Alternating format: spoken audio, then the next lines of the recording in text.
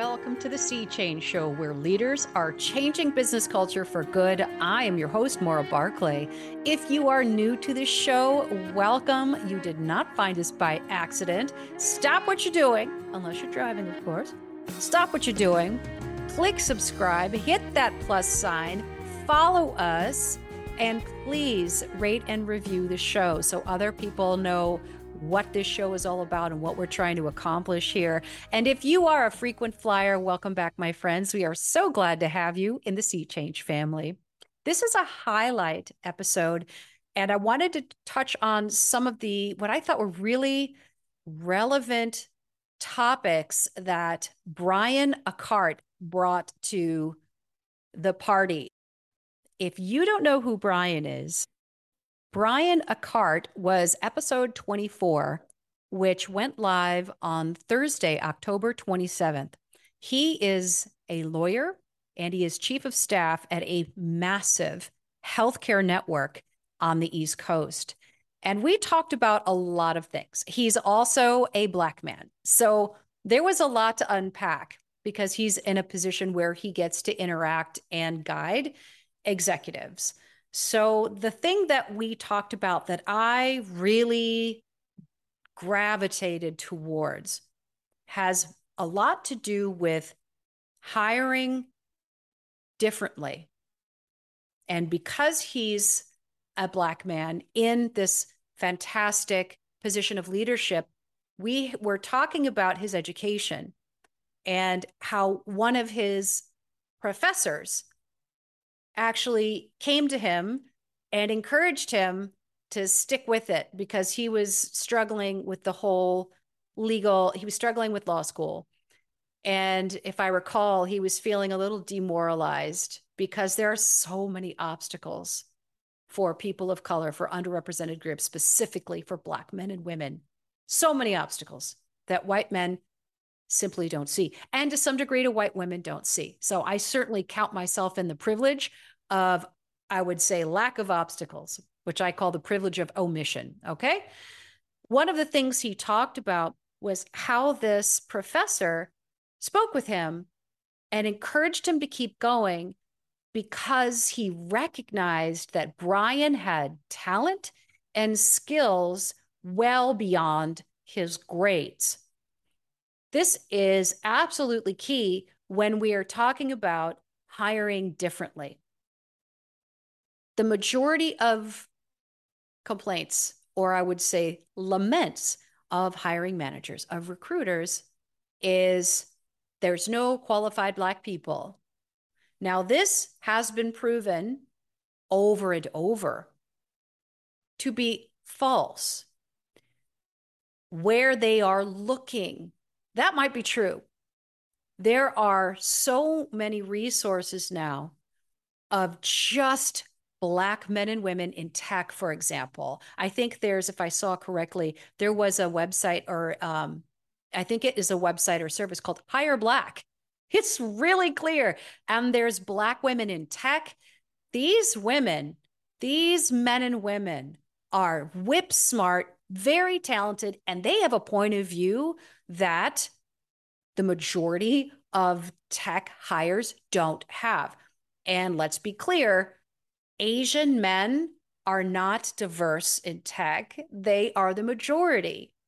In fact, I have a friend of mine who works at a Fortune 500 who will remain nameless. He's in a director role, and he has an international team. I think he has 30 people on his team, and they are everywhere. They're in Singapore. They're in Eastern Europe. I believe they even have a team in Africa. They have a team in India. And of course, they have an American team. And the thing that he told me, which surprised me, is the following. In Singapore, his team, all Singaporeans. In Eastern Europe, they're all Eastern Europeans. In India, team, all Indian men. In America, team, all Indian men. So they are doing this massive hiring. They're like doubling the size of their department. And he's working with his hiring manager. And the hiring manager gave him like 20 Indian guys. And he's like, hey, we need some different points of view. I would like some different skill sets and some different work styles, all these things. And the hiring manager just kept giving him the same people. The hiring manager is not a criminal. This is not someone with a bias against Black people. This is a hiring manager who has a quota, who has pressure, and who is trying to fulfill a task with the least amount of resistance. And he or she, I actually don't know the gender of this hiring manager, going with the flow, which means how can I do my job as efficiently as possible, which means going to the trusted pools. Unfortunately, the trusted pools don't have a diverse candidate group. So this is, again, one of those privilege by omission.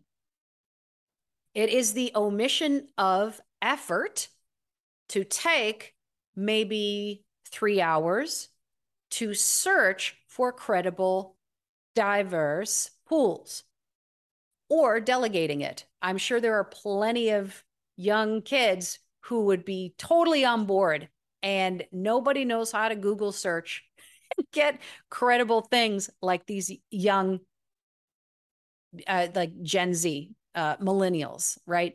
And I know I'm making assumptions, but if you're a digital native, you know how to do a search. Okay. End of that subject. So I would say kind of no fault of the hiring managers, but now we're getting into a time where the research is so clear that it will become the fault of hiring managers if they do not attempt to tap additional pools. Before, this was not a requirement. There was no reporting on this.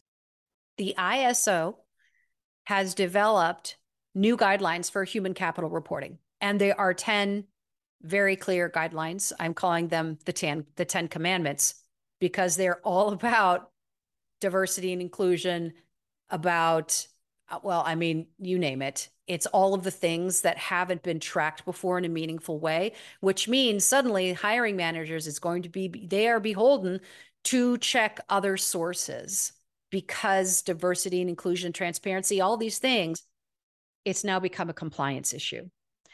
So the thing that really resonated with me about Brian was he talked about, one, this mentorship, which is so important because it helped him see that beyond his grades, he had way more to give.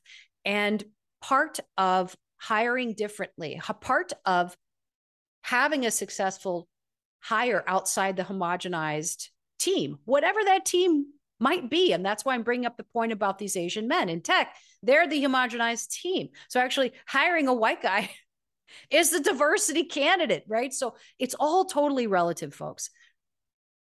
When it comes to hiring Black men and women, white women, and people of color, and trans and disabled, I notoriously forget to include these very important demographics in my examples.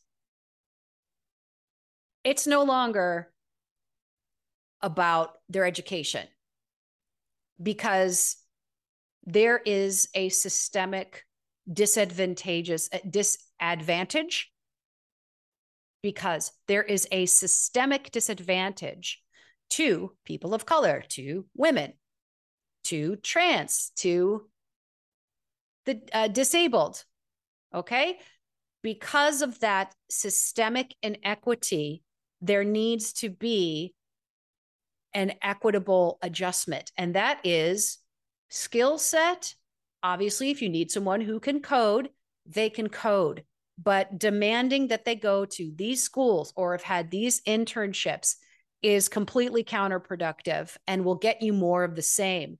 So the point that I want to make here, and I've made this point a couple of times because different people have brought it up. This was a story of one of the founders of a startup, very successful startup. He and his partner, both white guys from San Francisco, found themselves at an executive meeting full of white guys. And at one point, he looked around and was all going, oh my gosh, look, how did we wind up here? Like, I am a progressive guy. Why am I surrounded by other white men? We're all the same. We all think the same. And oh, by the way, our client base, lots of people of color, lots of Black men and women. We got to get we've got to get some diverse voices in here. So they started sending him resumes and what he called blue chip candidates, people who he expects and he had an unconscious bias to people who have been through this particular system. And he recognized that he kept wanting different people to look the same on paper. This is Brian's journey. He's like so worried about his grades. The professor's like, do not worry about it. You have a skill set and a talent beyond your skin color that is going to carry you. And sure enough, he did pass the bar. He did become an attorney, and he worked his way up and is now the chief of staff at this incredibly huge medical network, because they had the ability to transcend this blue chip candidate concept and look at skills and look at point of view. So it's much more important that you have a candidate that is aligned with your culture. If you want to talk about culture add, that's fine. But there has to be cultural alignment before you can have culture add. And that is what everybody needs to be looking for. Every hiring manager needs to be, first of all, if you're not sure what your culture is, if you don't have that firmly established and translated and mapped to your job description, then when you interview, you won't know whether or not they're aligned. It's incredibly important to have your core values mapped to your mapped to your application, to your candidate process, and then of course the onboarding. This is why culture continuity is so important.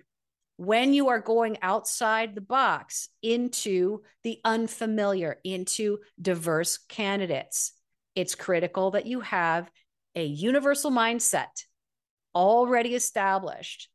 Things like work ethic, innovative thinking, ability to have respectful, candid conversations, not just with peers, but with direct supervisors.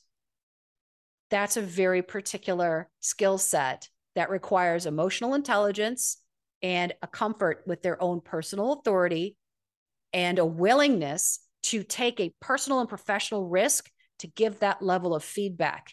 That is a core value that you can promote, model, and expect and reward. So as you're bringing diverse candidates in, it's essential that you have culture continuity so that they know what's expected and they can bring their authentic selves. Now, if they are the kind of people, regardless of skin color, folks, who are secretive, who have a scarcity mentality, who are hyper competitive, or in some way toxic with their personality. I don't like that word. I got to find a better word. Who are in some ways, I would say, counterproductive or destructive. They like to chop people down because they're very insecure. They are competitive because they're insecure. They like to ambush people. They like to sabotage people. These are typically, not typically, these can be very high performers, and it's easy to get distracted by all the shiny things of their bullet points on their resume. I accomplished this. I sold that, particularly with sales. People can generate money. If they do not align to your culture, they will not be able to add to it. As you are making your way through the diverse hiring shifts, realize they will look different. They will feel different. That is the touchstone of we're on the right track. Make sure you have your core value-based culture firmly integrated, clearly integrated into your job description, into your interview process. That way, you can interview into any perceived culture gaps to make sure that they are aligned with your culture first and that they would then add their unique point of view. Very different than culture fit. We want people to be able to come with their behaviors. That's what culture is. It's about behavior, right? This is how Brian Aquart was able to do what he did, because he was aligned with all the culture and was able to bring his unique skill sets, his unique point of view with his skill sets. You've got 20 people who are all lawyers. How many of them align with your culture? Now, how many of them are adding to your culture with a different point of view? Now it's no longer about skin color. It is about lived experience. And oftentimes, different lived experience translates into different skin colors, different cultures, right? So it's not just about your ethnicity. It's about what you're adding after it has been firmly established that you align with the culture. If take Ray Dalio, I love, if you haven't read Principles by Ray Dalio, get it today and start listening to it on Audible. The thing I love about Ray Dalio, and I hear that like people don't last more than, gosh, what is their attrition rate? It's like 30% of their people quit in the first 18 months. And I feel like, ooh, give them to me. Let me coach them. I will take it down to 2%. 2 to 5% attrition. That's an opportunity. Someone like me sees that as an opportunity. His thing is he has created a real meritocracy, which means super direct feedback. Many people can't handle it because they're not accustomed to it. So they can talk about what it means to have a real meritocracy, and they can talk about the core value of, are you good with feedback? Do you give feedback well? But they don't really dig into the day to day. They don't really challenge them. They must not be challenging them enough in the interview process to make sure that they are aligned with the culture and that they would be adding to it versus like, can you take it? That's not cultural alignment. Are you into it? That's cultural alignment. Please, Ray Dalio and your people, I want to do an experiment. I won't even charge you. I'm almost positive I can help you reduce your attrition and hang on to your people and save you a ton of money. And if I do, I want a piece of it. That's how you'll pay me. All right. So culture alignment is everything. And having a different point of view is more important than grades or where you went to school. Listen, if they've got the skill set and they have cultural alignment, take your pick of people. Because you can train people to have skills. You can train people.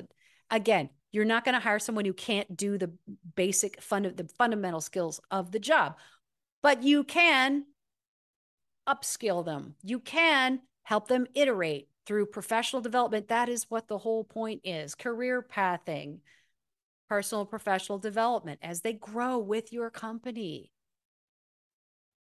Hire people who are into it. That's what cultural alignment is. It's not, can you handle it? It's, are you into it? Not, is it okay with you? Are you into it? Why would you get into a relationship with someone who's like, I think I could swing that? No. Are you into me? Are you already kind of doing what I'm doing? Do we share these sort of behaviors like every day? Are you into it? All right, let's see what you can add to it. All right, that's my piece. Go and check out Brian's original interview. It was Thursday, October 27th, episode 24. He's amazing. I really appreciated him bringing his wisdom to the show. Thank you so much for listening, and I will catch you next week. Thank you so much for joining us here at the Sea Change Show. We sure appreciate you stopping by and taking your very valuable time to visit with us. Please remember to subscribe so you don't miss an episode. Who knows what's going to happen? I never do. It's always up in the air. And if you would like to be a guest, if you have something to offer, I would love to talk to you. Please email me at cultureworks@maurabarclay.com. and that's MauraBarclay.com. I would love to talk with you, and if you have someone who you think would be a good fit for this show, please reach out to me and connect me. I want to keep celebrating and amplifying as many of these voices as possible. Thanks again, and we'll see you next week.